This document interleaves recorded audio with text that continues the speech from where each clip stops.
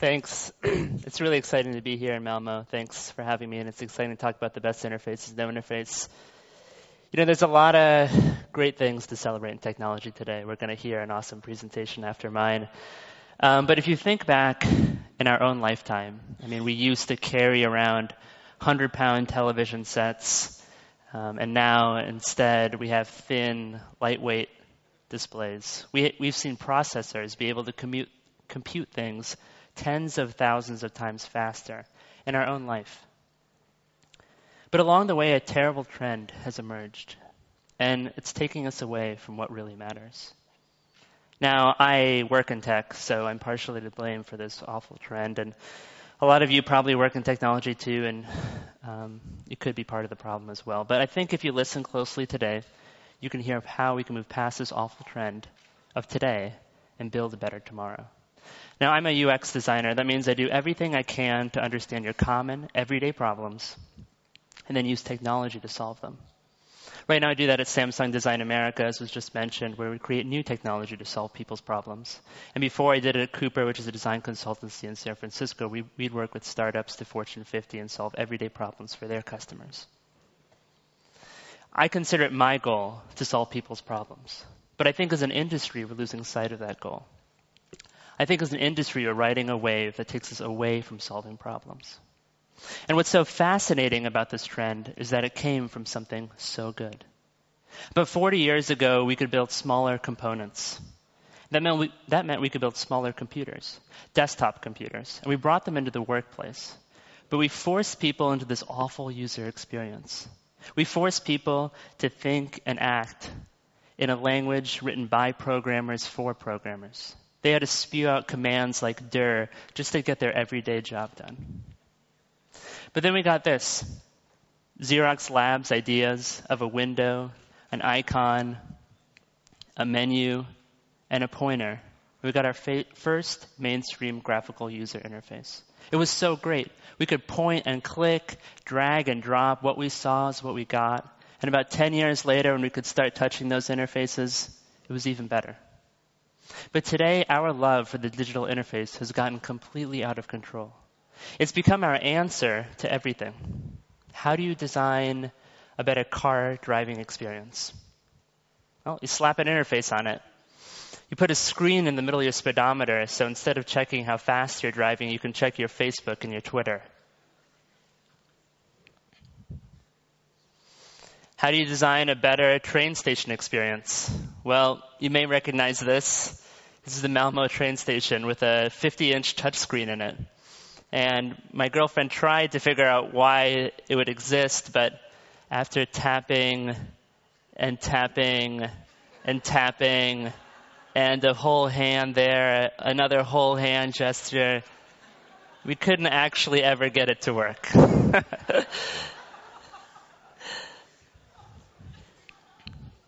How do you design a better toilet? This is the iPotty. It's a children's toilet with a screen on it. Somewhere along the way we got confused. We started thinking user experience was the same thing as user interface. And we started trying to solve problems with screens. And it's led to our lives being surrounded by screens. Our desk isn't good enough if it doesn't have at least 2 monitors. Our smartphone isn't decent if it's not at least 4 inches. We have over 1.2 million mobile apps. It's come to the point where our greatest minds aren't advancing science or taking us into space. They're working at Facebook on ads for all of these screens. There used to be a time not long ago when our lives were filled with paper, and we dreamed of a paperless world. Now, instead, our lives are filled with screens. And I think we should dream of a screenless world. I actually think that the best interface is no interface, and I'd like to show you how we can get there. I've created 3 principles. They're not about things, but they're about us, because I think it's us that we should be designing for. The first principle is to embrace typical processes instead of screens. Recently, a couple of car manufacturers have released smartphone apps. They're supposed to be an improvement on the car key, and they advertise about different things like unlocking your car doors. And while this looks good in blogs and magazines, let's just talk about how that really works. So I walk up to my car and I'm looking to unlock my car doors. And I'm looking to unlock my car doors, but instead I pull out my smartphone. I'm looking to lock my car doors, and I wake up my phone. I'm looking to unlock my car doors, and I slide to unlock. I need to unlock my car doors, and now I enter my passcode, which I can never get right. I'm looking to unlock my car doors, and now I swipe through a sea of icons, trying to figure out and remember what color my app might have been. There it is at the bottom. I need to unlock my car doors, but I tap to launch the app, and the app loads. And it starts off with this incredible map of North America. And I'm looking to unlock my car doors, and there's an option there at the bottom. It's kind of hard to see, but it says control in the middle, and there's no way to really know if that's going to work, but let's just tap it and find out. We get this list, and I'm looking to lock my car doors, and one of the options there says lock, unlock, so that's probably going to do the trick. Go ahead and tap on that. See what happens.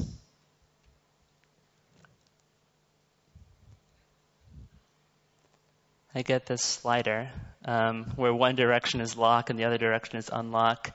But I slide it to the right, and now it says data transfer successful, but my car doors actually did unlock, right? So this is the app-based, screen-based thinking we all use, right? And we need to get away from it. So this is not an improvement on the car key. And we need to sort of think about what's really happening here, right? There was me, right, walking up to my car. There were all the steps I needed to do with the digital interface. And then there was my goal, to actually unlock the car door. Or open it, really. And let's say we embrace typical processes and we get rid of the digital interface. We end up with something like this. It's kind of crazy. It's a first principle that's really challenging. But about 13 or so years ago, in the late 90s, before we got caught up with smartphones and apps, Mercedes-Benz actually did this. They created a key system that when you grab your door handle, a low-frequency radio signal gets sent out, and if your keys are in your pocket or your purse, the doors just open.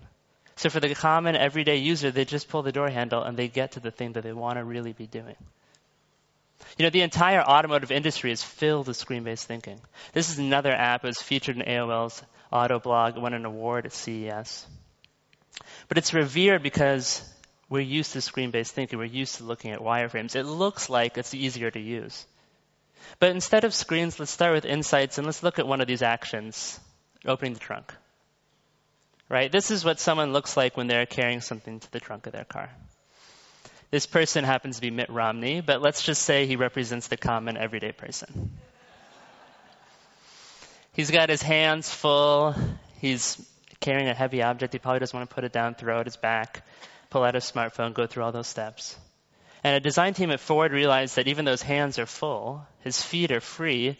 So they created a sensor that goes to the bottom of a bumper that looks for a shin and then a foot kick, and it opens the trunk of your car. You know, good experience design isn't good screens. It's good experiences. The second principle is to leverage computers instead of catering to them. Computers are incredibly smart things, and they can calculate incredibly complex stuff. But we create systems like computers are 3-year-olds. And so they say weird things to us like this. This is a real error message.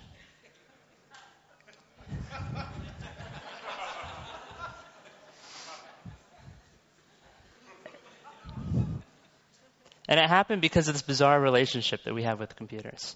See, we create computer systems so that we serve computers. We have to memorize countless passwords with an uppercase letter, a lowercase letter, a number. We have to remember our best friend's childhood dog's name. We have to search for simple information through complex databases. But worst of all, we're taken away from the stuff we actually want to be doing.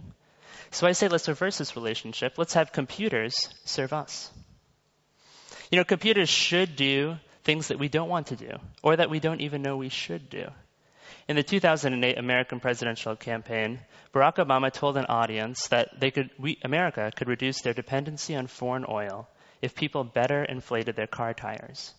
The idea was mocked by the opposing party who sent out these tire pressure gauges with Obama's energy plan printed on them. But it turns out on this particular issue, he was right. We can actually save gas by having our tires properly inflated, thereby reducing our dependency on foreign oil. And not only is it better for our wallets and politically, but also it's safer, right? If you have your car tires at the right air pressure, it's safer on the road. So what does a major tire manufacturer do about this? Well, Goodyear has an app, and it lets you do amazing things like print and email brochures. But fortunately, Goodyear and their innovation lab has started to think beyond screens. And they've created this. This is a self-inflating tire. It has a little part to it that checks if the tire is at the right air pressure. And if it isn't, while you're driving, a little lever opens, and it fills the tire with the right amount of air pressure. You know, when we serve computers, we have to memorize passwords. But when we create computer systems to serve us, they help us do things like reduce our dependency on foreign oil, save money on gas, and be safer generally. The third principle is to create a system for individuals. Everyone in this room is unique. You have your own way of doing something. But that's not how we build software. We build software based on averages. It takes a really smart team to try to figure out what most people want to do most of the time. There's a different way of looking at this. By utilizing data science, we can think a little bit differently. Right now, we use data science in interfaces in some ways in user experience by doing things like LinkedIn recommendations or better Google AdWords. But when we get rid of an interface, we can do so much more with data science. You know, interfaces force us to be reactive, but with no UI, we can be proactive. This is EarlySense. It's a sensor that's made for hospitals. It slides under the patient's bed, and it reads their vital signs.